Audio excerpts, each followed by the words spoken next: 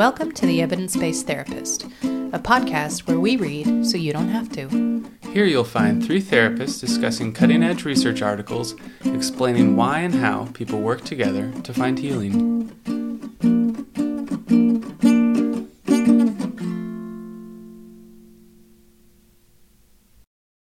Welcome back to The Evidence-Based Therapist, where we read so you don't have to.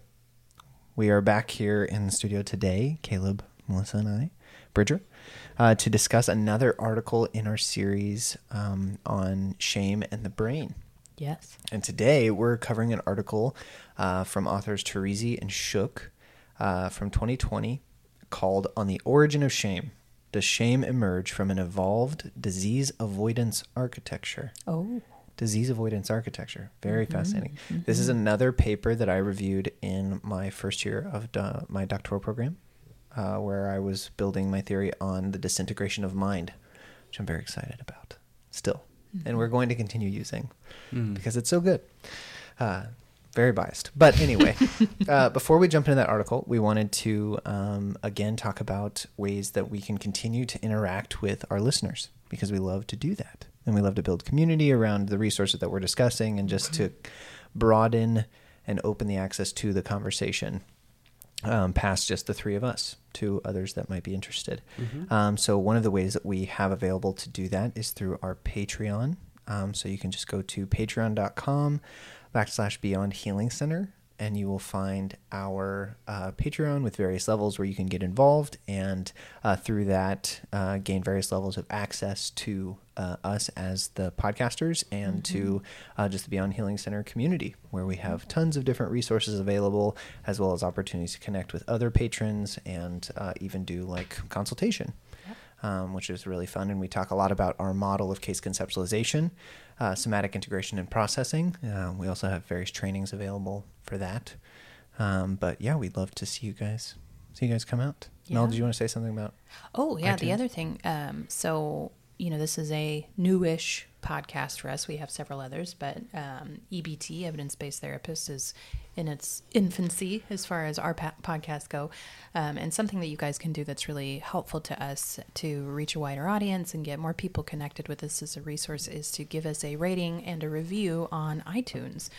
So if you hate us, ignore this. But if you love us, go to iTunes and give us a 5-star review and talk about how great we are. And if you send us a screenshot of you doing that, we will send you a sticker, because we've got stickers. Heck yeah. Yeah. Yeah, have you seen an anonymous Caleb Boston reviewing this podcast? I just want the sticker. I just want the sticker. Caleb, I'll give you a sticker for free, okay? But I'd love Can you for tell your- I'm a dismissive oriented attachment style? I was going to back into that one. Yeah, Yeah. it's Yeah, it's okay. you can't directly ask for what you want. No. So you're just going to back your I'll way into get it. the sticker. Yeah. Yeah. I'll get you a sticker, I promise. But Yeah. the stickers are cool. They and that's are. awesome. They I'm are. glad you guys are doing that. Yeah, but so if you guys would give us a rating and a review, that would be super helpful to us and to other listeners being able to connect with us. Yes. So without further ado, shame. Shame. More about and disgust. Shame and disgust. On yeah. the origin Yeah. of shame. Yes. Which I feel like we could just talk about the title for a while, but We could. I think we talk, every article is so different just because the authors have a different intention in sort of just laying out their kind of the building up of their paper, but then also the editors of the journal have a different agenda. And so that's some of the ways that articles can come across and read differently. A lot of my students are like, why don't articles all look the same? Like, why are we even learning formatting if articles are just going to look different? And there's lots of reasons into that, but we can talk about that later. I nerd out pretty hard on that. But Yeah, we'll skip that for today. dang it. Love you, babe. Dang it. But this article is talking about the relationship between, and perhaps even the ordered relationship between shame and disgust, and what role, as in what social utility, what social function they serve in our modern society as well as in our past evolutionarily. Right. Yeah. Well, and I think it's relevant to say from the very beginning, when they're talking about the origin of shame, they're speaking of the neuroanatomical origins and the neurobiological origins. So not the sociocultural origins, etc. Now, those two things clearly influence each other a lot, which is kind of a theme that we're investigating together overall. Yes. But this article specifically spends a lot of time looking at the neuroarchitecture and the actual brain regions that are involved in both disgust and shame. Yes. Yeah, and how those have evolved as adaptive responses to social stimuli Right. and environmental stimuli. Yes. And this reminds me of kind of last week, one of the things that we hinted at this episode or this article a lot because we found the last article somewhat like leading us into, okay, so we're understanding that shame has an adaptive function. Yeah.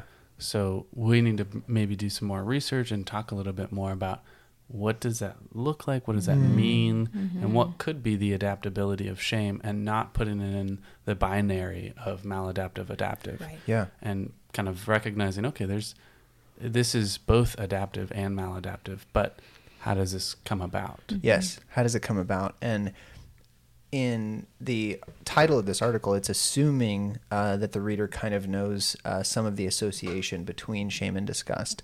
And so before we jump in, just to show you where the article is going, it has been discovered in various other neuroscience research that disgust may be, and has good evidence to be illustrated as such, that it might be an evolutionarily earlier adaptation and structural organization of shame. That shame emerges from what our biology, our mammalian system, previously utilized as disgust. And so that's what we're going to discuss in this podcast. That's going to be a tricky articulation all evening. Disgust. Ooh. Yeah. Hang in there with us, guys. Yeah. And I would love for even just you as the listeners to think about, what do you feel in hearing that disgust and shame have been related in the literature? Even just what your body feels when you hear the word disgust or disgusting. Where does that send your mind? And does anybody immediately go to a correlation or a question around where does guilt fit into the picture? Yeah, that's a great question. Yeah, and that's something that the article contended with. Yeah. Anytime you talk about shame, People think you about gotta guilt. be talking about Yep. guilt. Yeah. Yeah, and they controlled for that in the process and looked at that. So we'll talk about what that looked like. But last week we spent a lot of time talking about the relationship between guilt and shame. And so this week we're talking about the relationship between disgust and shame. But we're going to hearken back to, guilt is still a piece of this pie as far as the way that we culturally understand the experience of shame. But maybe neuroanatomically, they don't have very much in common, it turns out, which is interesting. It is interesting. A little foreshadowing. Foreshadowing. Yeah, and they do find like that where there is increased shame, there is increased guilt. Right. But to go back to last week's article of there's a difference between shame-free guilt and guilt-free shame, and how the two interact there. You're more prone to feel guilt when you have shame, but you're less prone to feel shame when you just feel guilt. Right. Yes. And I feel that even just an easy way in, and this kind of gets us into the meat of the article, one of the easy ways to look at the differences between shame and guilt is the object that is the focus of the scrutiny. In question. Or what's in question. For guilt, it is the behavior. For shame, it is the self. Right. It is the person. And the other major difference or differentiating factor is what is the action, the behavior that is created by that affect state in a human, where guilt promotes a apology. It promotes trying to remedy the situation. Even approach. Yeah. It moves us to approach towards whoever we have wronged or whatever situation we feel like we have, failed at, and we attempt to correct and repair.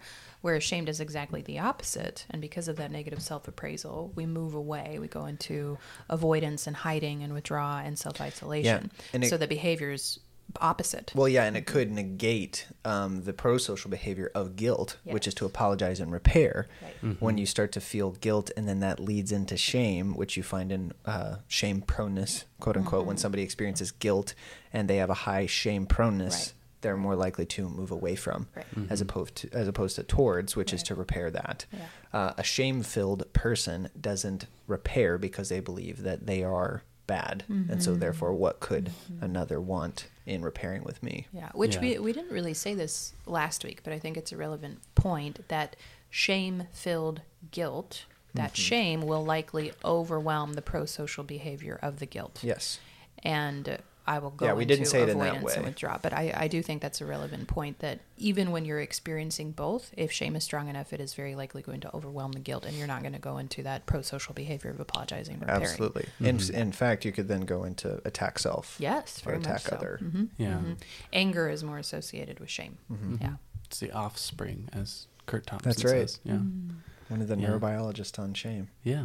Good job. I like that you guys are pairing shame with the word avoidance, and that the authors of the article, when they're looking at how shame and disgust, got to make sure I have that T there, Yeah. disgust are similar and differentiated.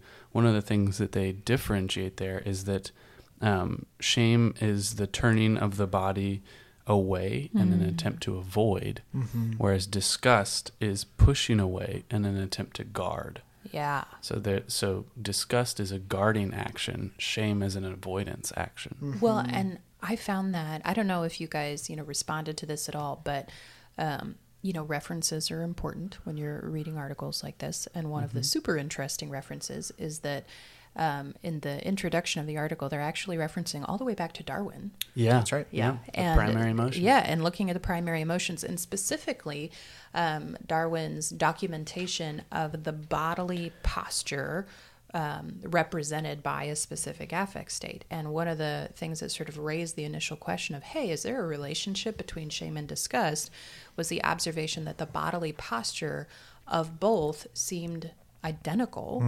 whereas the bodily posture of guilt and shame did not look at all like each other. Yeah. And so from that, observation came the question of, wait a second, is shame and disgust much more related than shame and guilt? And so I just found that kind of fun that they were looking all the way back at Darwin's research saying, the body posture is the same in these affect states, which is a much stronger indication of a neuroanatomical relationship than what seems to be true on the surface. Yeah, because Darwin's ideas are very biologically grounded Right. Yes. in survival of the fittest Yes. and natural selection, and the idea that humans have this emotion of disgust that is going to keep them alive, keep the danger of infection away, and so they're guarded against that.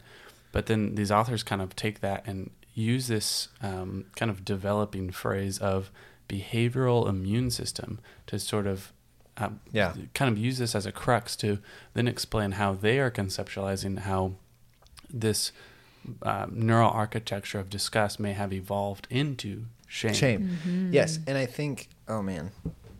So Okay. go ahead and explain Throttle down a little bit. behavioral immune system and kind of Yeah. how it goes from disgust, behavioral immune system, Yeah. into the more social sphere of shame Okay, orientation. so, and just thinking about your biological immune system, what is that for? It is to fight off contamination, Yeah. or any type of infection Yeah. or virus. Contamination is such a good word. Yes, it is a visceral Yes. word. You feel it is so imagery based. Infectious. Yeah, Yeah. It invades something that was once healthy.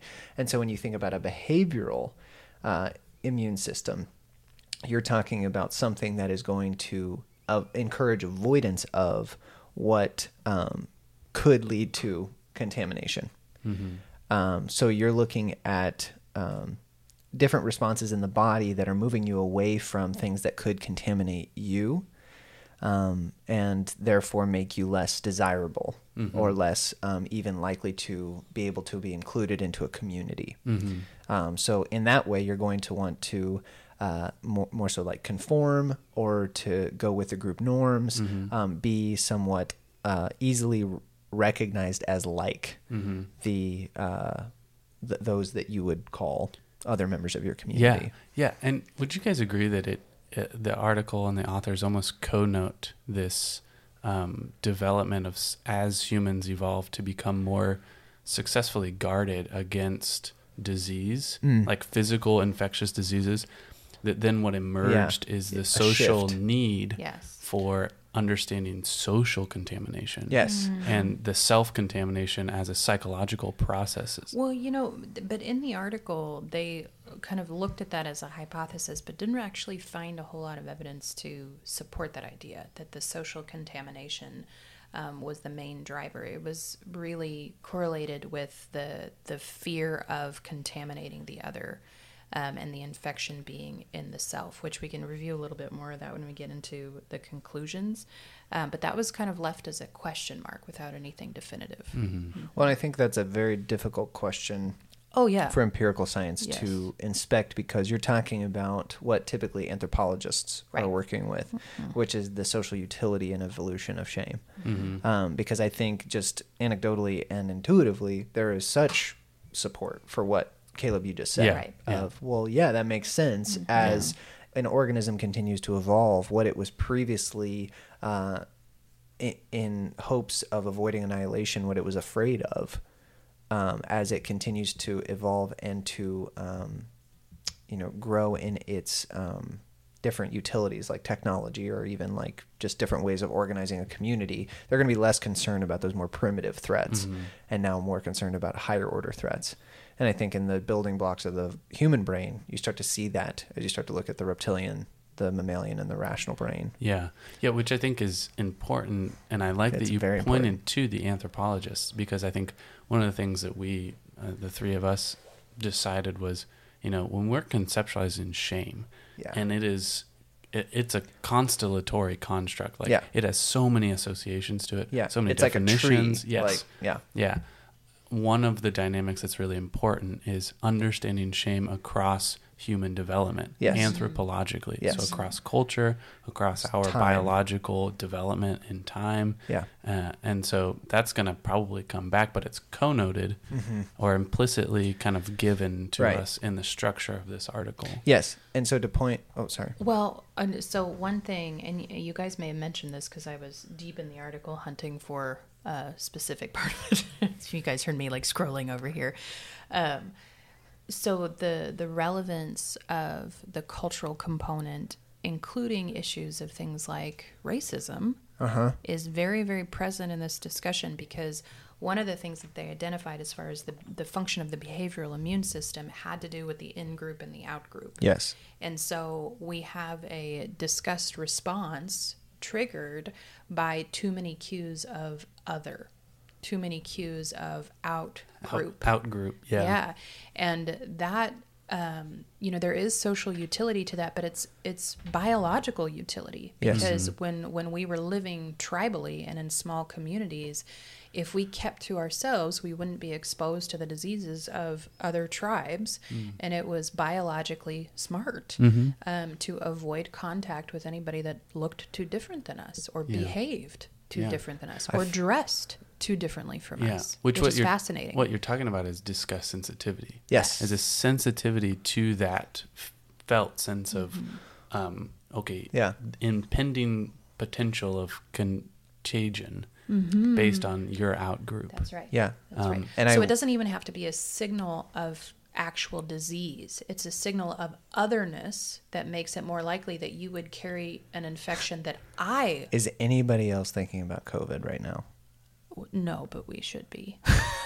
I was thinking about Philip Brownberg and not me, but... Yeah, how about sneeze shaming? But even like, let's say, like for me, this is a very real thing. My partner and I both have mothers that are very high risk. And so even though vaccinated, we both wear masks. Right. Everywhere we go. Yeah. Regardless. And when we see somebody who is not wearing a mask, it's like, I need to actually like keep distance. Yeah. Yeah. I don't feel safe. No. Yeah. For good reason. Behavioral immune system. Exactly. That's the right. Response right and there. our disease sensitivity, which makes this article incredibly relevant. So timely. But our disease sensitivity has been heightened because of our environmental threat. from the others. Mm-hmm. Yeah. Yeah. So anyway, shame then gets wrapped around that, but I just want to Yeah. Yeah. So anti-mask shaming is very, very relevant. To this biologically conversation. necessary. Yeah. Yeah. Your body's And like, hey, what the?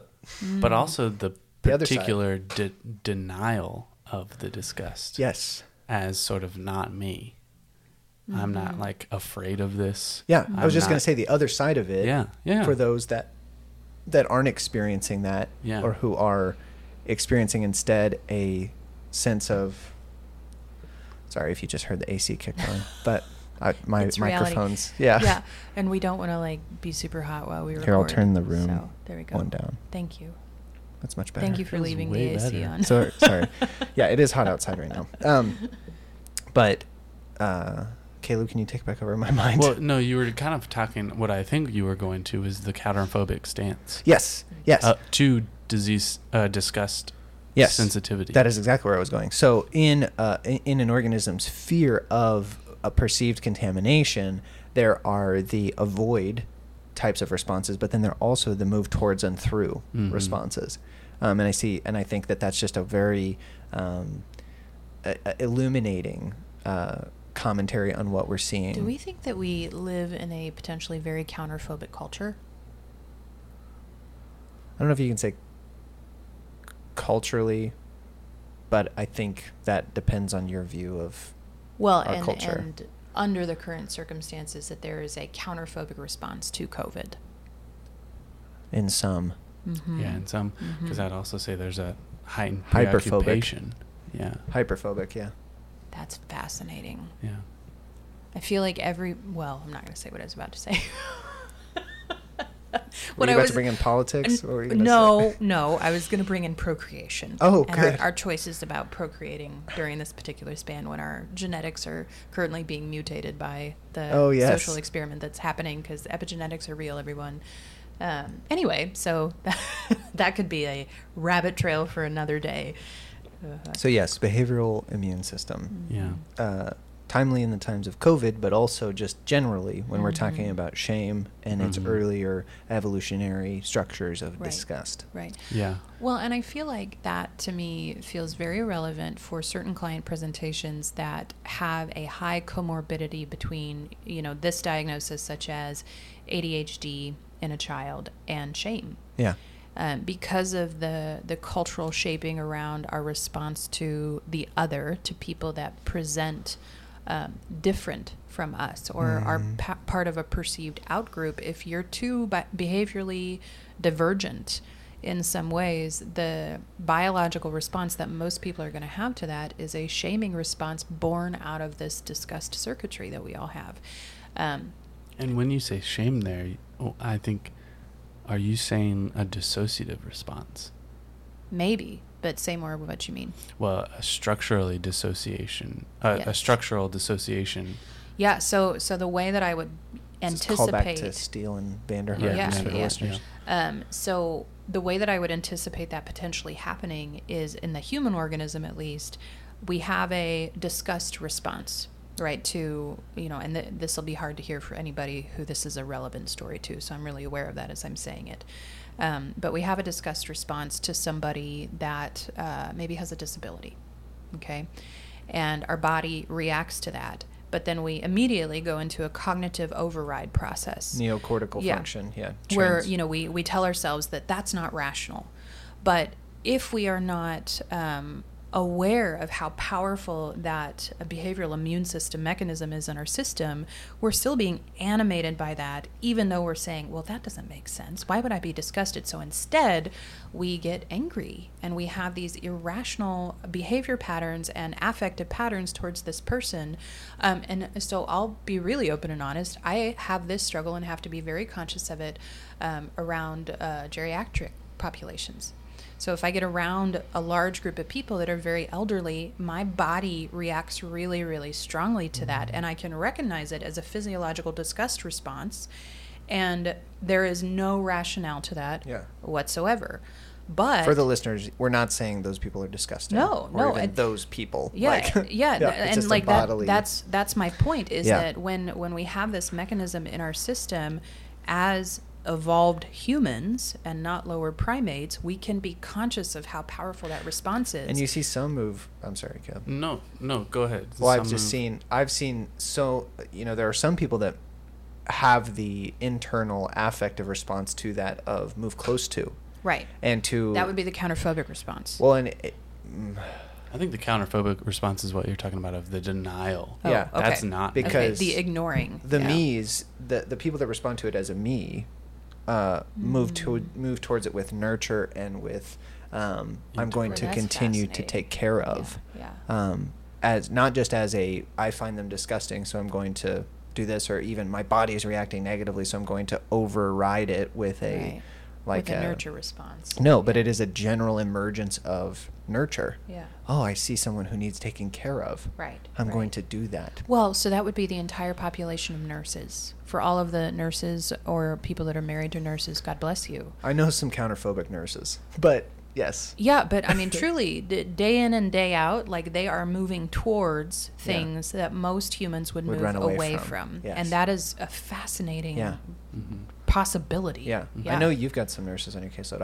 I do. I have a 3 bunch. nurses on mine. Yes, Yeah. and I am perpetually in awe of Yeah. what they willingly move towards on a regular basis. In the times of COVID, my Yes. goodness. Yeah. Yes. But I think you illuminate like such an important factor in the therapist being an embodied self in therapy. Mm-hmm. Of you may have that innate disgust response. Right.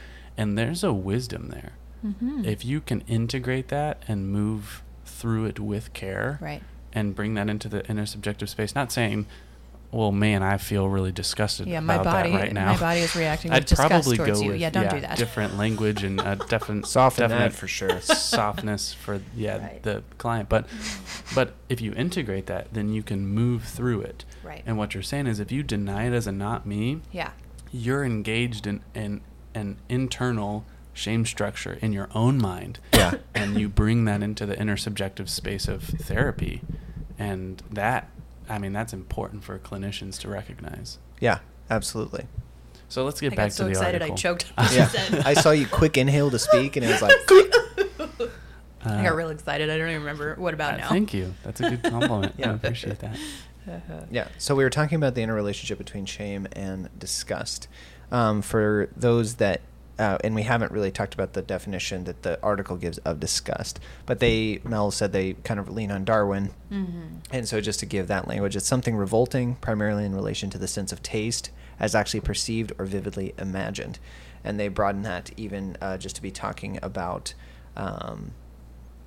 cross-cultural human emotion, or even just the way we fear infectious disease or bodily contamination of any kind. This, I really like kind of this phrase of kind of what we were talking about around that idea of the in-group, out-group. Disgust should encourage individuals to prefer in-group members over out-group members because out-group members pose a greater disease threat.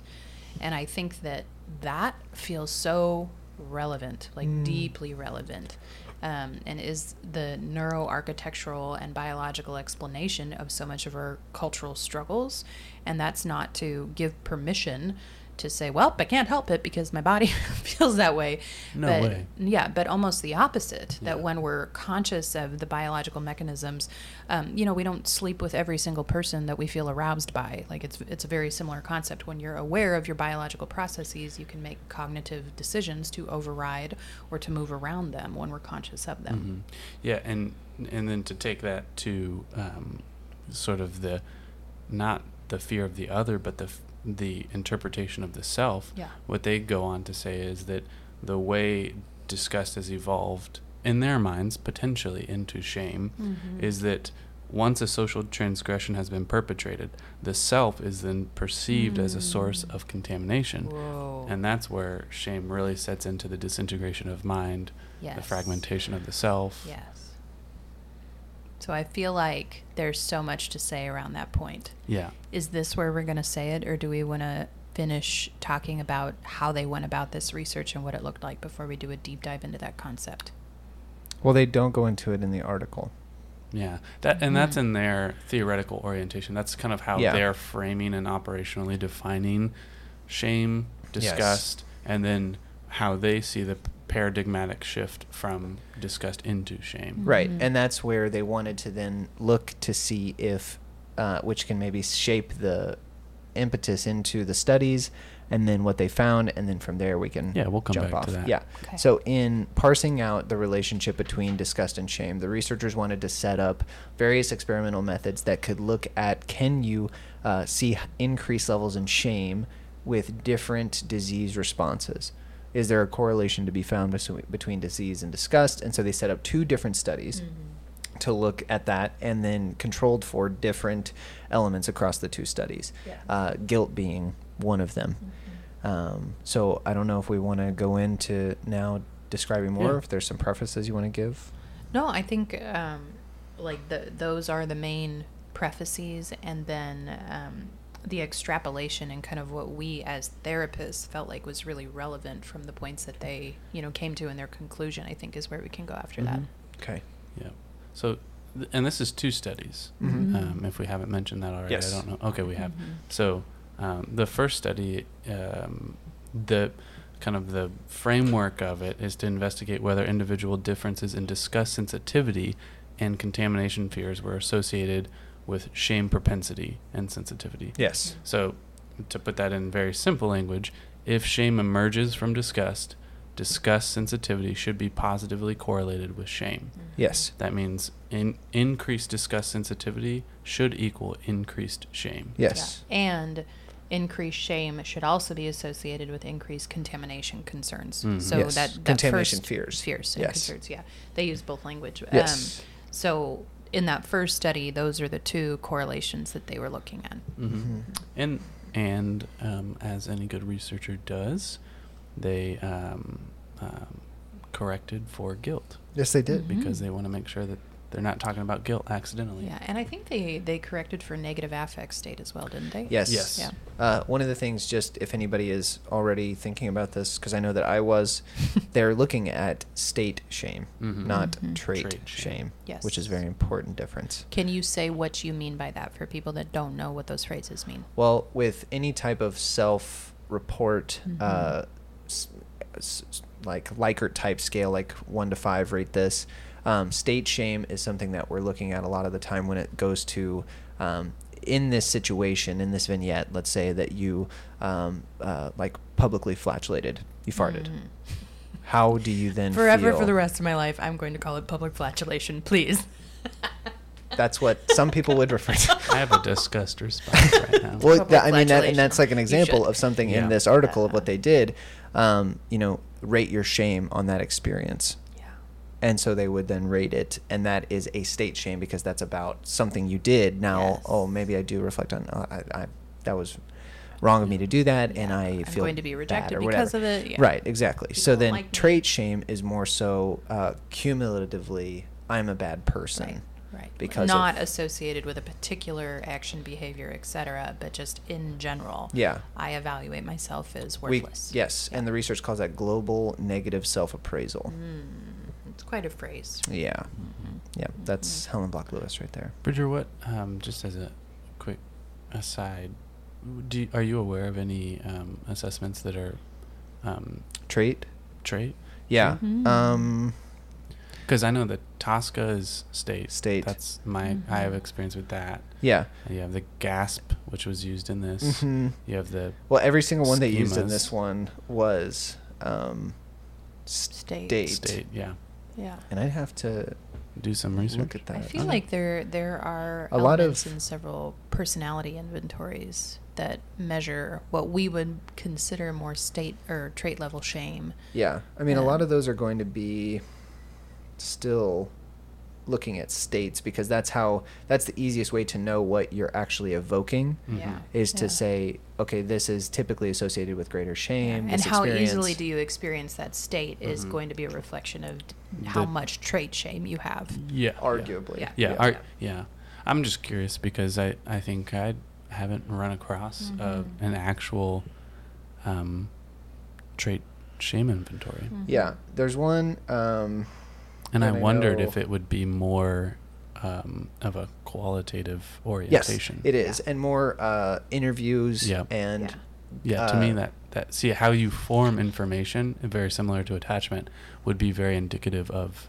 Well, and even, and how you respond to questionnaires and surveys. Mhm. That's one of the main problems that researchers discuss when talking about researching shame is how difficult it is to reliably evaluate and measure shame. Mm-hmm. And so you have to resort to quantitative state shame measures because trait shame measures are subjective. Right. But then there's other research that shows a very, very high correlation between trait shame and state shame, which makes those measures still relevant. Is that true? Because I think they reference something like that in the article.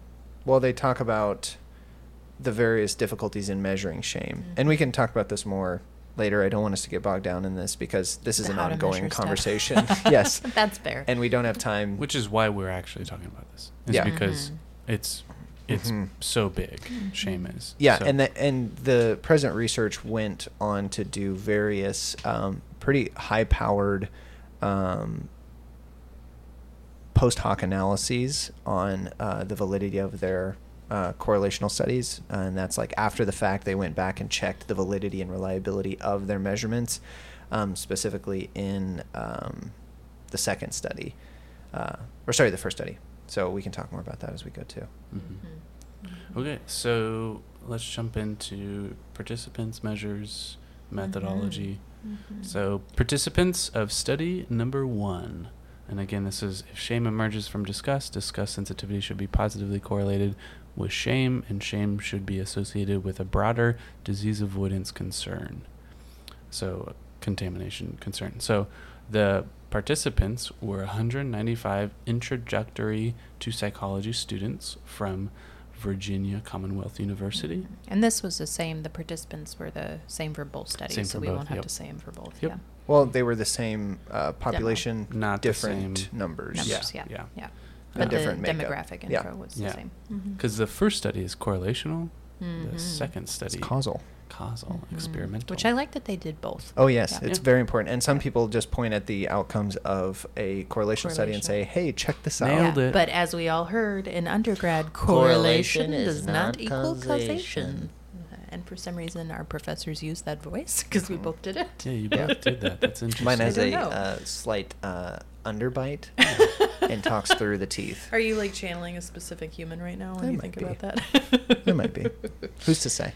So then, to say? one of the things that we found very interesting, or at least I did, and we kind of talked about it beforehand, is the unreal amount of inventories they gave to these participants. Yeah, and there was a little bit of curiosity from all of us on would that have influenced any of the results, the fact that they did this huge battery of inventories without any significant breaks between. That was even more relevant for the second study where they did 7 inventories in a row. Yeah. That's a lot of inventories, Yeah. and each inventory had like 30 some questions on it. Yeah. That's a lot of questions. Yeah. So let's just pop through it. Okay. I'll give it a quick Yeah, snapshot. yeah. So for general disgust sensitivity, they had a disgust scale. It's 32 items, and the average of the 32 items was given for the general disgust sensitivity score.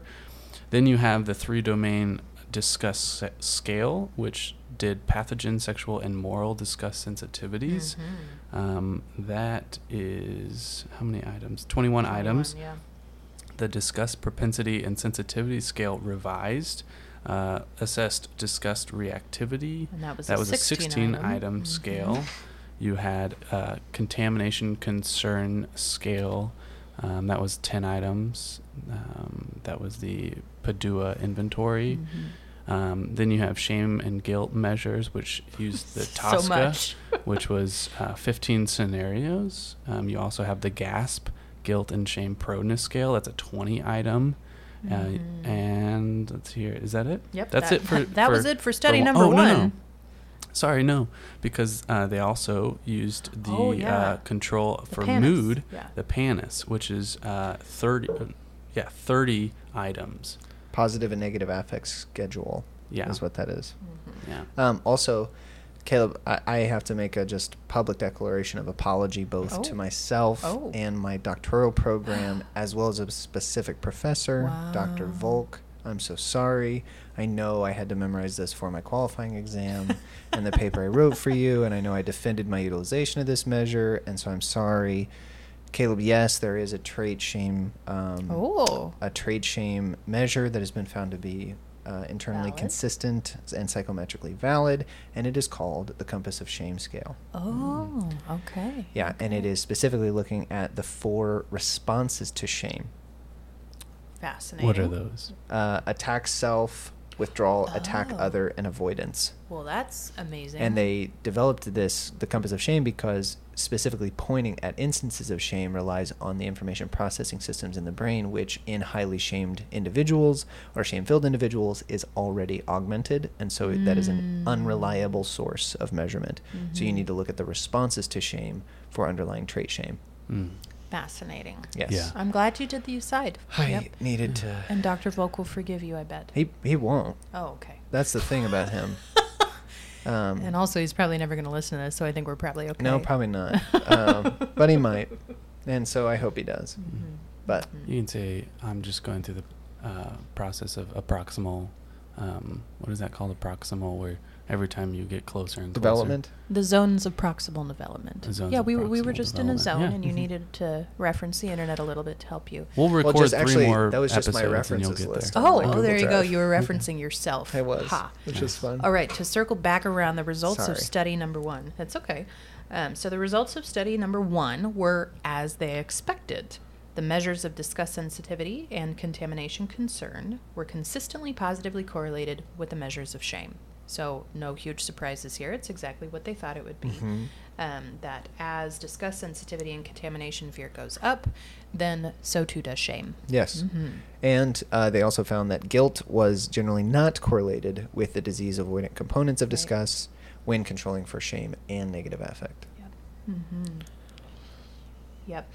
So one of the things that we had some conversation about, which I think is relevant, is their focus on the idea that disgust and shame involves physical and bodily contamination fear rather than symbolic moral contamination. And this is kind of one of the areas of the research where there's a lingering question mark, right? And it kind of goes into how does this actually function in a human organism, but then in groups of human organisms? Is there a more cultural component, a moral component, things like that, or is it really just protecting ourselves from bodily contamination? So what their research is saying is that it seems very fixated on physical and bodily contamination, but there's still a question mark of it could be more than that. They weren't definitive about that. Yeah, because their oscillation into the self Right. and to language about the self, to me, like implies that they're talking beyond what their measures are measuring about shame being more biologically focused. Yeah. Mhm. And that just seems interesting to me. To me, and we talk a lot about this in our case conceptualization model, that humans are biological mammals, Yeah. and we cannot forget that Yes. when discussing our behavior and our internal processing of self, Right. that we are concerned with survival and then connection. Survival first. Yeah. And connection is often a function of our need for survival. Right. Mm-hmm. Right. Yeah. That is the most powerful. So shame then will reflect on biological Right. sensitivity to Right. contamination. Mm-hmm. Yeah. So study 2. So, Study Or 2. study 1? Did you want to say more on study 1? No, I feel good think about study one. I feel we good. got it. I feel Just- great. Just for a review, in case I you've appreciate gotten that. lost. Caleb has a hand to the side if he's It's like holding it up pause. saying, wait, just for a review. Because I know I've been listening to podcasts, and sometimes I get caught in the lull, and I'm driving, and Yeah. so I appreciate when a host says, "Hey, I'll sum this up Sum for it you." up. In case you Study got 1: caught. disgust sensitivity and contamination concern were consistently positively correlated with shame propensity, even after controlling for guilt and negative affect. There it is. Yep. Boom. In a nutshell. There's study 1. Yeah. And study number 2 was the causal study. Mm-hmm. So, study number 2, the big if question, Right. was if shame is an emotional experience that emerges from feeling disgusted with the self, inducing disgust should trigger shame. Yes. And so inducing disgust is a very interesting idea. How do you induce disgust? Because if we go Yeah. back to the way that Darwin originally conceptualized it, you would have to do something with smell or a sense of taste, whether it be through perception or vivid imagery. So how did these researchers go about inducing or Yeah. triggering disgust? They were given a mood induction lexical decision task. Yes, which So- is like a primer. Yeah. Yeah. Yeah. Basically, it's priming the affect states. Yeah, so I want to clarify really quick. They use the same scales as the first one Yep. with the addition, before taking the scales, of this disgust measure. And they intentionally hid the point of that process from the participants. Yes. So the participants were not aware that they were being exposed to subliminal cueing to induce the affect state of disgust in their body. Yes. Yeah, and what that looked like is they had a computer that was putting up these series of letters, and then that didn't make any sense. Yeah. They were just random letters in order, and then they would show a Actual sense word. word, a real word that was associated with a Affect neutral state. word, a Caleb. Sorry, Neutral Romeo, state, negative state, and a disgust state. Yes. Yeah, so basically, if you're imagining a participant doing this, they were told, you're going to play a word game. Right. And whenever a word, an actual word, pops up on the screen, you're going to indicate, oh, that's an actual word. Right. But then all of the nonsensical letter combinations you indicate as non-word. So participants thought they were just playing a word game to test, response rate and things like that. So they were not aware at all of what was being induced in them. But the selected terms, when they put people into control groups, one was in a neutral control group, Right. one was in the negative affect control group, Yeah. and then the other was in the let's induce a disgust response in Right. your body group. And so I want you to just imagine yourself being put into one of these three groups. Right. And so the neutral would show you random string of letters, Yeah, like nonsensical. table. And then it would show you a word like book or table. And you're just seeing words like that pop up Yeah. over and over and over again. And then you would take the disgust measure, and Right. then you would take the series of battery for the shame. That's right. And for the various other measures that they did for negative affect and guilt. Yeah. But then for the negative words, you're looking at a random string of letters that aren't in any order, and then a word like disappointing pops up, useless pops Yeah. up, Yeah. and you can already I feel it in my body as I say those words. Oh, I feel dampening Right. in my affect. Yeah. And then you're put into disgust measure, all those other things. Yeah, And because that's for- one of the things that they were controlling for was Yeah. the correlation or the relationship with a negative affect state and whether that produced more shame or Yeah. not. They wanted to Right. make sure that it wasn't just the color coding or the lens of a negative Right. affect. And Right, these that are was different producing the people shame in response. each group. It's Yes. not the same people Mhm. going That's through right. each group. Yep. That's right. And then in the disgust category, the words would be things like, and get ready to hear, Gross words. kind of a gross word, Yeah. disgusting word. Yeah, that's the theoretically. point. Yeah, a word would, this random string of letters would pop up, and then a new word, diarrhea. Random string of letters, new word, urine. Mm-hmm. And then you would start to feel the difference in your body, and then you would Nausea. be, yeah, exactly, and then you would be put into your disgust measure, and then all of the battery for. There was a little part other of me that things. wondered if I was in the disgust group and all of these words kept popping up, there's going to Yeah. be a part of me that's like, what the heck are they choosing these words? Yeah. And, diarrhea, urine, nausea, like what the? Your neuroceptive tendency is doing something with Yeah, that. yeah. Yeah. Like I'm putting this together going, maybe there's more to this test than they were telling me. That's right. But, yeah, this you isn't know. just a lexical Yeah. decision task. Either that or the person that put together this game was in a really weird mood. Yeah. What's going on with you guys? But the point is that they didn't know. And so that was one of the ways of controlling. Mm-hmm. So, Caleb, where are you at? What came out of this? I am somewhat moving on to the results. Do Yeah, you I'm in. wanna- Go I'm for ready. it. wanna go I in hoped you there? would. Okay, well, thanks. One of the things, so actually, Professor, do you want to give us a little rundown on the precise sort of statistical analyses that they were using? Because it gets a little tricky because they go step 1, step 2. Mm. And we can limit. Melissa's giving a look, so I'm we giving can limit stink eyes to here. 30 seconds. If Okay. that's possible. Okay. 30 seconds on statistical analysis. Go. Okay, so you have multiple measurements for each participant. Okay, so now in order to compare those to the same measurement scores of other participants, you're going to need more than just what was your average score on this measure? What was your average score on this measure? In order to do them all at once, this is what you have to do to look at the relationship between them. You need a very powerful statistical analysis. And they used 3 separate analyses of variance. And so that's just looking at where did this person fall in relation to the other participants, and how did we look at that across the neutral group, the negative group, and the discussed group. Do we want to go any deeper than that? Nope, that I'm sounds good. like a good Yeah, 30-second that's great. summary. I Thanks. feel- feel yeah, great. that to me that's the skim Yeah. version. Yeah. I just want skim. I appreciate nice and you light. holding no, back because I know no full fat Okay. Right. experience I with had the to statistical skim analysis. because Mel Skim was milk. giving me I know, this high. I know. Yeah. You know See, I'm that, counting to Oh, I 30 know in my that. head. Yeah. The impending shame of if you go over You're 30 making seconds. less and less sense here, and you're losing people, and yeah. Well, welcome back. Yeah. Because what we're going to do now is we're going to talk about what they found. Also, sorry, real quick, they looked at covariates of sex. So they looked at male, female. Which is very, other. very relevant. Very relevant. Mhm. Thank you. Yeah. Yeah. And what they found was that, like, the results remained significant even after controlling for sex. Mhm. So then Mhm. everything was reported without sex included as a covariate. Right, because that didn't make any If anyone wants to talk to me major later difference. about multiple regression, You'll Okay, get yeah, lots of 'cause that- emails. So that many listeners. comes up in yeah, here. so many listeners are going to email you about multiple regression Caleb wants and to talk statistical about it. analysis. Well, you guys can later. Okay. So the They- results of study number 2 discuss sensitivity was a significant predictor of guilt even after controlling for shame and negative affect, which I think was interesting.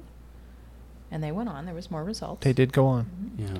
Negative affect and guilt emerged as significant predictors of shame. Mhm. Interesting. Mhm. The propensity to feel shame is predicted by increased Disgust. scores and Or- guilt and guilt, negative yes. affect, Yes. which is interesting. Mhm. Yeah, and then their main hypothesis was supported, which was that inducing disgust increased shame for individuals who were sensitive to disgust. Yeah. Yeah, Mhm. so that was supported. Yeah. Yep. So then in both studies, what we have is the overall understanding that shame was positively correlated with both disgust sensitivity and contamination concern. Disgust sensitivity and contamination concern were significant predictors of shame even after controlling for guilt and negative affect. So it's not just some muddy water that then has flavors of shame Right. because it controlled for the negative affect and Mhm. guilt. Mhm. Yeah, so it was not due to the negative affect. Okay, so are we ready to talk about the implications of this? Because that's what I'm excited about.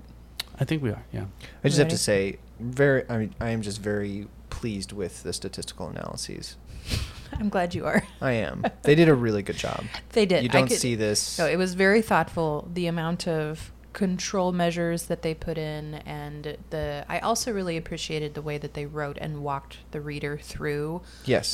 their Each thought piece. process Yeah. behind the statistical analysis. And that's what Caleb was talking about with step 1, step 2, step 3. Yes, When you're yes. doing multiple regression like that, you're just looking at the ways which piece influences which piece. Yeah. So what effect does guilt and negative Mhm. affect have on shame? Mhm. What effect does disgust sensitivity and guilt and negative affect Right. have on shame? Right. And in order to look at those individual relationships one at a time, Right. you have to use some really complex analyses. Well, and those nuances end up being really Very- relevant. yes. For therapeutic work, understanding, not just these two things tend to happen together, but what is it exactly that is influencing the other factors? That's exactly right. And so, rolling right into the conversation that I'm Yes, super I'm excited in. about is, in their conclusion, what they suggest as an area for further research is around this idea that potentially reducing disgust sensitivity could be a helpful component in psychotherapy to treat any manifestations of shame. So,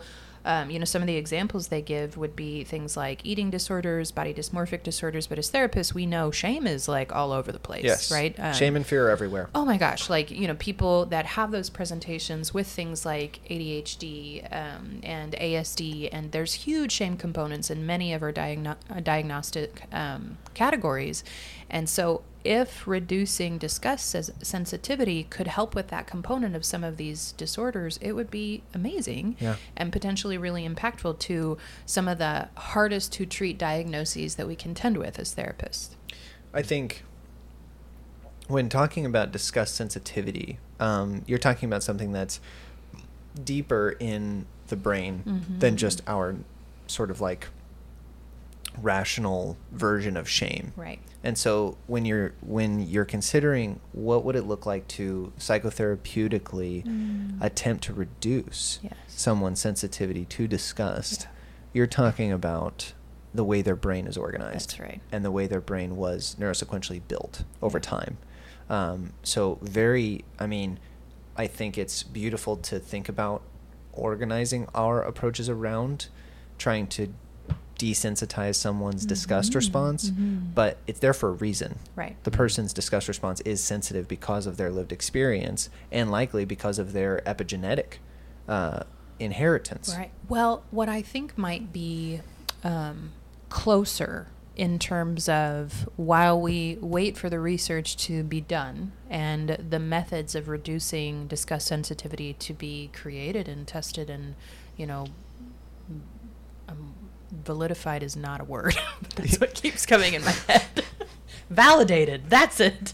Just took me a second, guys. Validified is what I will now call it. Forever. It was just like, it was so willing to come out of my mouth. You need to validify that. We really need to validify that. So while we're waiting for disgust sensitivity therapies to be validified and validated, both, one thing that I do think is really relevant is the ability to make explicit a very deep down implicit process for our clients that are very sensitive to disgust, but more importantly, have a heightened shame response. So here's what I mean by this. I think that there is something really impactful when we can narrate for our clients their own internal processes that has been happening behind the scenes that, has been pulling their strings that they have no awareness of. So for instance, the first time that somebody told me, oh, yeah, it's actually a really common thing that bodies react around the geriatric population because they are one of the populations that tend to be the most disease prone and so most vulnerable. Yeah, the most vulnerable, and so that makes sense. And it was a medical professional that told me that. Oh, so validating. I know, it really was. And there was something in me that relaxed, and what it did is it meant that I didn't shame myself about this response, because there was a part of me that's like, oh God, I'm an awful person. I don't like old people. What the heck? Right? Which isn't true. Like cognitively, I know I'm like, I'm not prejudiced against this population. What is my body doing? And in my family, a lot of the women are really prone to fainting. And this is how the disgust response often manifests for us. My mother has fainted in hospitals so many times. And she also has fainted anytime somebody tells her a story about a medical procedure. And this is exactly why. And so when I understood, like, oh, okay, this is just a biological thing, happened in my body, it's normal, and now when I feel it start happening, I can de-shame that and kind of meet myself with compassion, go outside, get some fresh air, and tell myself that nothing is trying to kill me right now. I am okay. And then I can be in that situation with a lot more self-compassion and, frankly, a diminished disgust response, because I have cognitive awareness of what that process means in my body and what it doesn't mean. And I think that because it's been made explicit, my rational brain can now be an ally with my affective self, my sensing self, and they can work together to help me navigate that experience more effectively and not move into a shame response over it.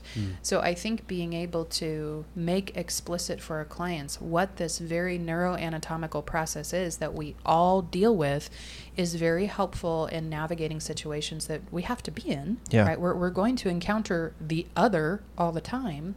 And and particularly in COVID-related situations and all kinds of different dynamics that are really relevant right now, being able to talk from a science-based neurobiological perspective with our clients is very, very de-shaming. So I think that is relevant immediately. And then the hope that eventually there will be more research to say this is how you decrease disgust sensitivity, and it really can help diminish shame as well. We may get there sometime soon, I hope. Yeah. But in the meantime, this is still really relevant information. Yeah. And I'm curious about the inverse of how counselors and clinicians and therapists are experiencing the potentiation or the neuroceptive sort of prediction of contamination from the client. Like if I get too wrapped up in this, then I get contaminated, and so there's that disgust response. Yeah, I mean, you definitely I feel that in consultation with other therapists as they talk about even their fears of the client attaching to them. They react with this like, oh no, I can't do that, and it's either because of their fear that that would make the client worse, Right. or that I can't handle someone else being that dependent on me. Right. So it is responded What to. if I become? Yeah. What if I get wrapped up in the same thing? This is going to hurt me. Yeah. Yeah. What if I catch? So are you guys saying that you think that implicitly and affectively therapists may be dealing with a disgust response towards some client presentations, and that manifests as fear of attachment, fear of creating dependency, etc.? I think that's a really interesting hypothesis. Yeah. Yeah. And that certainly wouldn't be universal, but it could be one thing to kind of check in with yourself about. Yeah. Because I'm curious, because again we went back to how they interpret shame as a turning away of the body to avoid. Yeah. And disgust as pushing away in an attempt to protect or guard. Yes. The self. Yes. Your self. So, and that, because it is so, to some degree, like implicit and deep in the brain structures, its associations are loose, and therefore there's a lot of potential misreadings. Yeah, and reactions. Reactiveness. Yeah. So I don't know about you guys, but I've had moments where I have, in a sort of like unconscious shame response, avoided topics. Yeah. Yes. And then I have objectified the client as a guard for myself. Maybe you've heard the phrase, they're a treatment resistant client. That is, to me, an objectification that is a sort of disgustful guarding. Right. Well, and for many, you're using a widely accepted kind of qualifier for why you're not going in a certain treatment direction. Narrative, that then still maintains your inclusion into the community. So I think a really relevant point is that most of us will not actually embody a felt sense of disgust towards our clients in those situations. What we are more likely to feel is a felt sense of shame. And as this article is pointing out, one is the precursor to the other. Okay, so Caleb just threw something, and luckily it was a soft thing, so it made no noise. Yeah, You're because excited. Well, one of the things we talked about before is Bridger and I both went on this like deep dive, because they talk about disgust as a primary emotion. Right. Yes, Right. which And is very strong language. Yeah, and we took our deep dive into our Pongsepian vows. Yes. And went and read some Pongsep, Yes. and it's so funny that, and I think just this attests to the Pongsepian vows, which is an informal process, though I'm an advocate for its formalization. I'm going to be honest. Yeah, I will oversee that process for you. Yes, very good. We will place our right hands on Affective Neuroscience, copyright 1998. That's right. And we will swear. So for most of the people listening that have no idea what you're talking about, you are referring to the affective neurobiologist named Jaak Panksepp. Yeah. Yes. Who has the 7, he's also known as the rat tickler by Pop Psych. Yep. He has the 7 affective circuits, which is sort of talking reptilian brain here. You're talking sort of transgenerational, transneurobiological, and ancestral circuits of affect that guide and direct behavioral for activation. all mammals. Well, for all any creatures. Yeah. Yes. Lots of Yeah. creatures, even Yeah. fruit flies. Yes. So Yes. what's really interesting is you said you probably wouldn't have the Conscious. visceral experience of disgust. So one of the things is there are authors who are suggesting that disgust is a primary emotion, Which Right. means that you would. that you would, But you wouldn't have the conscious interpretation. Well, I think hold on. Yeah. So Yeah. so what Panksepp was saying is there is not sufficient evidence that you can engage Cognitively evoke the deep visceral experience of disgust simply by thinking about things. Yeah. You have the symbolic representation in your mind of what disgust feels like in your body, but you don't have the visceral activation that you do with the other 7 circuits. Yes. What we were talking about is that the potential for disgust and shame is an entangling of certain circuits. Okay. And in the Okay, circumstance okay. you're This talking is about, where okay. I think you would, as a therapist, Yes. engage visceral felt senses of fear, potentially panic. Rage. Rage Rage could be in there. potentially Maybe rage. rage. Mhm. Yeah. And Isolation. I think often I feel a deep, like, if I go from panic and seeking, Yeah. where I'm going to try to seek an Oh, answer. okay. Yeah. Okay. Or a way out. Yeah, a way out. Yeah, something. This is not good Yeah. territory. So you guys are saying that disgust is not actually a primary emotion according to Panksepp. Yeah, and we're standing on the shoulders of Yeah, Panksepp there. yeah, Yes. very Which much. I'm quite comfortable Which doing. That Teresian feels fine Shook, to this me. is 2020, Yeah. and so I think I would like to see somebody use Pankseppian neuroscientific anatomy to then disagree with Right. Teresian Shook, if that's where we still want to go. That this is not a primary emotion, and so looking at it from this lens, we need to have greater nuance here. But It is a secondary process right, of inhibition yes, and further activation of behaviors based on these more primal affective circuits of fear, rage, panic. as they It's got to be rage. Like the disgust response evokes very, very visceral rage for so many people. Like if you think about somebody doing something disgusting in front of you, so many people, your primary movement after that is going to be angry at them, to move against them in a fight fashion. I would be careful though, because you can't say it's all rage. No, otherwise it I would agree. just be rage. Rage. But what I'm saying is I think, that entanglement, and I'm curious if maybe that is not always consistent for every person, that Yeah, 'cause it is to an me- entanglement with different flavors. Oh, For sure. Yeah, Yes. And I don't definitely. think for me it is at all a rage response when I see somebody do something disgusting. Now, if I notice intention behind it, Right. in that they are Like if somebody spit on your foot intentionally, you would move into for sure, rage. because Yes. I believe that I would definitely have a lot of seeking going on, because I'm like, what's going on here? Please explain yourself. Yeah. And then based Yeah. on that response, I would have a different affective experience. Mm-hmm. But if it was, somebody like, Right. So it has to do with the interpretation, because if we interpret it as a rude behavior rather Yeah. than an accidental behavior, but that interpretation is more of a secondary to tertiary process than a which primary. this is what Panksepp is saying right here, is that disgust is not a primary emotion because it relies on Interpretation. a environmental stimuli, an Yeah. activation of it, a processing through the primary circuits, then you experience disgust, and then it's subject to higher order Right. tertiary processes Interpretation. within the neocortex, Yeah, within and the then higher our brain functions. behavior comes out of that interpretation. Correct. That makes yeah. a lot of sense. Which now, okay, there's that. But that still doesn't mean that we lose the beauty of this article in No. illuminating the potential that shame is a disease avoidant tactic. Yes, Well, right. and it also illuminates, why is there a clear relationship between shame and anger?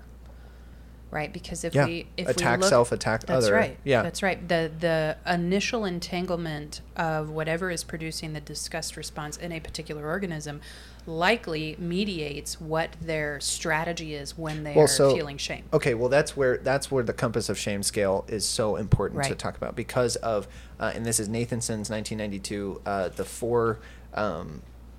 four shame coping styles are attack self, and I want to process this. Let's just do a brief Pongsepian analysis of these strategies, these shame responses, quote unquote, outlined by Nathanson. So by Pongsepian analysis, you mean Let's evaluate hypothesizing them. what are the potential affective entanglements that are occurring here. Correct. Yeah. Okay.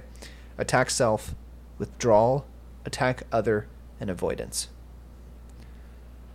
Okay, same again. Attack self, withdrawal, attack other, and avoidance. We see, and these are discretely recognizable responses in that they don't overlap. There is clear identification into one of them that is your primary response. Right. That's Nathanson's hypothesis. Attack self, attack other, Withdrawal, and avoidance. avoidance. Caleb, what are you thinking just after hearing that list? Yeah, well, I think it's part of my mind wants to go to the reciprocal functions of polyvagal theory in these, because I think Yes. as you get into different nervous system states, like you have- avoidance, Yeah. Yeah. because Well, you got to talk about attachment, and you've got to talk about somatic. I mean, that's such a big. Yep. Yeah, and to me, this is where you see shame as this is a huge discussion, and very like integrated and needing a lot of nuances around the discussion. So like avoidance to me has like a flavor of dorsal parasympathetic. Withdrawal has a sympathetic activation there. Moving into dorsal Yeah. potentially. Yeah. Attack of the self is really Oh, interesting. that's fascinating. It's like Attack of the withdrawal. other to me feels sympathetic. Sympathetic. Yes, sympathetic and definitely with a dissociative coloring to it, Yes. because Yes. there's attacking self, especially for those of us that that is not like if that were to be unexpected, you still see people that attack self in response to that, of even if it's critiquing or lashing out at somebody. Yeah. And that is not for many a me state. That's not Right. that wasn't, I don't know why I reacted that way, that wasn't me. It's something going on underneath the surface, but it's utilizing mobilization strategies of the Right. autonomic nervous system. Yeah. Right. Attack self probably, I shouldn't say probably, it's not just talking about self-harming behaviors. Right. No. It's talking about the intrapsychic dynamics Yes. in which Yeah. you are, there's a reality of It's a shame. part of you that is, disintegrated from what you consider to be me. Right, right. And you It would be the attack that part. Yeah, it would be That's the Yes. rejection of a part of We're self. talking about Yeah. structural dissociation and the and invasion. this is where it all comes together. We're talking about the Yep. invasion of emotional parts on apparently normal parts. Yeah. So then, okay. So take polyvagal theory, and overlay that onto Pongseps affective circuits. Yeah. And I think with some of these, you have the almost, I wouldn't say like complete disintegration, but in the presentation of bodily activation, Yeah. you would have such a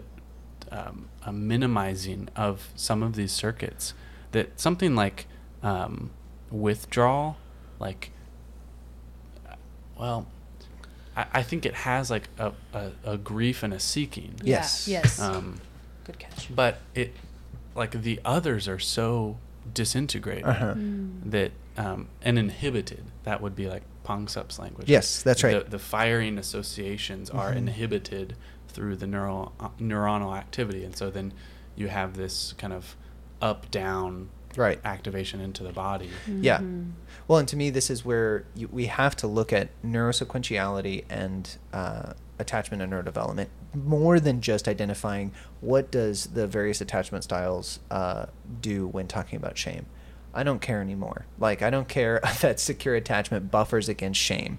Like, some people stop there. That Yeah. this is just a correlational study because it's difficult to look at causal explanations within attachment histories because you need very long longitudinal, high inspection frequency rates that are just very expensive, frankly. Right. So these studies that are coming out saying there's a correlation between insecure attachment and shame, that Yeah. to me that's just nothing. Well, I think it's saying nothing. Yeah, I think a more nuanced and interesting concept is that our habitual self-appraisal, the way that we do self-appraisal, is always going to be mediated by our attachment experience. And that was what we said last week. Bound to Yes. feel bad about That's oneself. right. Why That's would you right.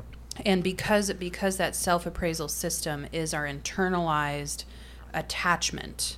Whatever we experienced in that primary attachment relationship, we then internalize, and that becomes our system of self-appraisal, which means then that is absolutely creating the way that our neuroarchitecture is put together. Yes. So those primary affective circuits, the Ponsippian circuits, if we have a self-appraisal system that has been very, very shaped to include shame-based self-appraisals, then I am going to, for the rest of my life, move into that as a reaction pattern that's incredibly hard when to anything undo. goes wrong, or we Yes, think that's anything's what I going do. wrong, or whatever. So whatever that self-appraisal system was that I inherited from my attachment experiences, if I was taught to move into attack self, then that's what I'm going to do. If I was taught to And you mean attack taught not just by attachment figures, but by your lived experience? Yes. Yeah, with those the attachment environmental figures. teaching Yeah, of that's my right. relationships, of my observations of others, of what was said to me, of what was said around me, Yes. all of it. The soup that I lived in That's right. when I was growing up, whatever the flavor of that soup was, whether it was withdrawal, avoidance, Attack all self, of the, attack other, yes, whatever it is. then that is going to be the strategy that I utilize when those affective circuits are turned on. And so it's the mediation of, okay, affective circuitry gets turned on in this particular fashion, but then my attachment experience and my personal neurodevelopment is going to create the specific expression that comes out of that. That is those 4 different versions of shame. Shame response. Shame response. Correct. Yeah. Yeah. And so in that way, shame is to put shame in like a non-binary category and not to split the brain up too much. Shame is as much the neurobiological experience of dissociation in the core parts of the brain as much as it is the pro-symptom beliefs that are autobiographical that perpetuate the ongoing generated firing. by the neocortical story. Yes, Yeah. that happen in the higher regions of the brain. So prefrontal cortex. I don't know that we even want to touch this today, but at some point we really do need to talk about the ACC, the anterior cingulate Well, I cortex. was just it's funny that you bring that up. Okay. So, but just by way of grand summary, for me, of what relationship the ACC, anterior cingulate the cortex. anterior cingulate cortex and the gyri, which I need people here to see things because it's difficult for me to say. We need images. You know Go the corpus Google callosum? it. Yeah, Because go it Google sits it, you right guys. on top of that. Yeah. It literally sits right on top of the corpus callosum. Yeah, anterior cingulate cortex and anterior cingulate gyri are very important when we're talking about responding to lower brain stimulation and how we fit into our concept of self and our concept of other. And the way that we process emotion, like the felt affective state of emotion. And the way we respond to it. Yes. So this is so important that we actually have 2 evaluative processes going on, one that is up into the brain and one that is down back through the body. So those pass through those areas twice. We're getting up through the brain, which is here's what we made sense of it in the primary circuitry and into the secondary process, and then back down from the tertiary through the secondary into the primary, back out to the body. Well, and that would happen over and over again. It is millisecond by millisecond. Yeah, so saying that, it goes up and then it comes down is, it does, but then it does it again and again and again. Fast. Yeah, and it's lightning speed, particularly in those regions of the brain. The speed of communication in those synapses is, the fastest thing that happens in our body, probably. Yeah, that's right. Yeah, and given certain activation patterns of your nervous system and how you're evaluating your environment, that up down, there's almost a split at times in the midbrain in which the sort of like the higher brain regions are kind of doing their own cyclical loops while the body isn't worrying about the narrative, it's worrying about the behavioral activation. That's right. And then eventually they connect in such a way where the narrating self yes. well, the narrating self is going to insulate Right. the behaving self. Yeah. Well, and so one of the things that I'm super curious about, and maybe you guys know about research, but I have yet to run into it, is looking at structural dissociation and the experience of dissociation functionally in the human brain and the ACC. Because there are so many, diagnoses from a DSM perspective that we have basic evidence that says the ACC is really, really important in the function.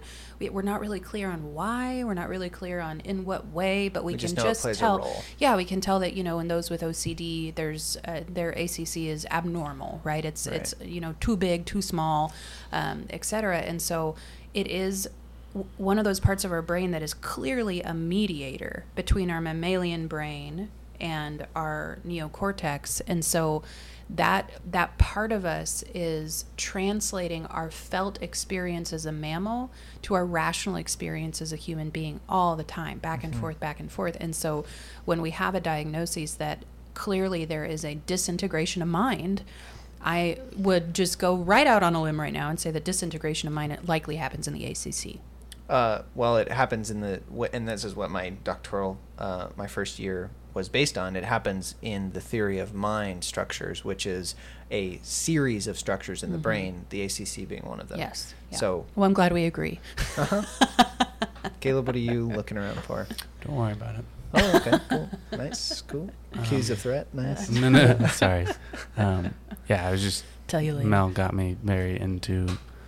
Sorry, I spun us out on the ACC. Dissociation and the ACC. Yeah, dissociation. Man, I really do want to know. And what I'm kind of curious about is what systems of processing are happening, because you hear a lot about the PGA. Yep. Yep. And then you also hear a lot about the hippocampus and the amygdala. Yeah, can you say what the PGA is? Periaqueductal gray area. Yeah, and the PGA is relevant. That's why I say PGA. All kinds of mental health concerns that we talk about regularly. Every single one. Yeah. Yeah. Periaqueductal gray. Uh-huh. Man, you say it so fluently. I just say, PGA. And you guys couldn't see it, but Bridger winked when he said it. Yeah. Like, I got it. Pronunciation. Cues of safety. I'm an only child, so I said a lot of words by myself growing up. My mom said read a dictionary, and so I did. And you had to sound it out phonetically. Periaqueductal gray. Go practice that in the mirror, guys. I remember thinking aqueduct. Yeah. Oh, yeah. Yeah. And that's how I got it. Periaqueductal gray. I was a dismissive youngest, so then I just found the path of least resistance and I call just it the said PGA. Oh, thank God! There's an acronym. We're therapists. There's acronyms for everything. Yeah. Well, I'm just interested in what systems are flowing through those areas of the brain as you're transitioning from the afferent to efferent. Yeah. And those systems and how because what you're talking about is some inhibition. Oh, absolutely. In the brain. Absolutely. Which is neurosequentially patterned by the millisecond. Yes. So. Yeah, based on your neuroception of the environment. So. Okay. So I have a really good summary thought to wrap this up. Okay. But it's going to take us right out to the end. So does anybody feel the need to say anything before I just want to encourage the listeners. You guys are troopers if you're with us still this far. No shame if you had thoughts of turning it off because we're just talking. But we are making a lot of sense to each other. Yeah. And that's part of doing research. We said this at the end of the last episode, and I'm probably going to say it over and over again. This is part of doing research. Yeah. We wanted to move past just the words on the page and into what else do you guys know? Mm-hmm. What else are you curious about? See that word, curious. 100%. And I'm super curious about that ACC. When you go back to the first episode, what we wanted from this, one of the things that was like so indicative of our desire was fostering a sense of curiosity. Mm-hmm. Yeah. And so we're kind of going off on these sort of like rocket launch intersubjective experiences of okay, so this is how all these things connect, and I hope the listeners both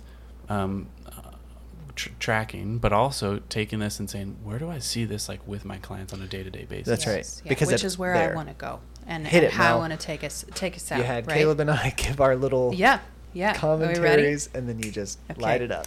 So here's the deal. What you have been listening to for the last hour and some bits, and including all of the other episodes. 22 minutes. An hour and 22 minutes. Wow, you guys are troopers. So at Beyond Healing, our primary objective is to stand in the gap between a lot of the research that is traditionally pretty hard to connect with for therapists, and the therapists that are living it out day after day in seats with clients. That gap is a wide one. and we are very, very conscious. And so our very embodied decision is to pendulate between going to one far extreme and the other far extreme. And in traversing that, that whole spectrum, in between we find what we believe is incredibly relevant and important for the average therapist. But in order to do that, we do pendulate between the very, very practical and the very, very almost scientifically esoteric, which is kind of what tonight has been to some degree. Yeah. But what happens in the midst of that is you guys just listen to one of the conversations that then translates into very practical trainings for therapists. Absolutely. Because we believe that to be an effective therapist, we have to be treating our patients from the perspective of understanding what it means to be a human organism. We are not just prefrontal cortices on sticks. This is one of our phrases that we say a lot. We are a full human organism, and that includes understanding the basics of what's going on in the brainstem. What does it mean to have a big old mammalian brain, and all of those things. And so at Beyond Healing, one of our primary objectives is to do that translation for you guys. And tonight, you heard us going to one end of the extreme. But what comes out of this is our case conceptualization model. That's right. We teach therapists how to take the high level information that comes out of these really deep dive conversations and say, here's the bits that are the most relevant. So if you find yourself drawn to working that way and understanding your clients from a very neuroanatomical and neurobiological perspective, so that we can really tailor make our interactions with our clients to get at that core understanding of what it means to be a human, then come and take our training. Because that is our favorite thing to do ever, is to teach therapists not how to talk about the anterior cingulate cortex. You don't have to do that. It could be cool, though. It could be really cool. And if you want to talk about that, we will, really willingly. But during the training, SIP1 is our 3-day training on the basics of case conceptualization through this lens, through the somatic integration and processing lenses, to be accurate. And then we also have SIP2, where we do an even deeper dive into affective neurobiology. More stuff of like what this was. Yes, yeah. And we are right smack in the middle of really identifying what we believe are the core concepts of SIP2. And so this conversation is relevant for the creation of that training as far as I'm concerned. Mm-hmm. Amen. Amen. Yeah, and the training isn't, I just want to be clear, it's not a disembodied experience Not in at which all. you're watching someone talk about something and then you're just supposed to think differently. Right. Because Not at we also all. have consultation, Yes. which is It's an very ongoing interactive. interaction of Yeah. us helping you to engage this material in Yeah. a way that's like, you have something to offer. Yes. You engage in Right. an intersubjective way every day with your clients. So let's do what we do kind of on podcasts. Right. But let's be very specific about conceptualizing clients and do it together. Right. Well, and I love that you pointed that out, Caleb, because it's also about understanding ourselves as a therapist, as an organism, and how that enters the therapy room and how it influences the whole process. Yes. And, we interact with each other that way. We do therapy that way. And I'm a somatic practitioner, which means my clients, maybe get a little bit of psychoeducation about all of this, but what they feel is that they're feeling something different in the way that we work. And it's because we're working from an organismic perspective and not a rational brain perspective. And we get much better results because of that. Yeah. So if you're interested in hanging out with us for a few days and talking about how all of this translates to the practicalities of doing therapy, you can go to our website, beyondhealingcenter.com, and look at the somatic integration and processing training. We have SIP1 that is available right now, and in the next several months we'll be posting dates for SIP2. Yeah. So And we're just planning to be now doing these perpetually all the we're- time. Yeah, we're about ready to do our 5th SIP training, which seems crazy this LOL. year. So that it's grown a lot faster than we anticipated because it's really based on the science. So anyway, you guys come and join us for that training. Thanks so much for hanging in there as we investigated all kinds of really big words tonight. Yes. Thanks so much. See you guys. Thanks for listening to this episode. Find us on our website at beyondhealingcenter.com/media. Also, subscribe to our Patreon to support us at patreon.com/beyondhealingcenter. Find all episodes on iTunes and Spotify. Thanks for listening.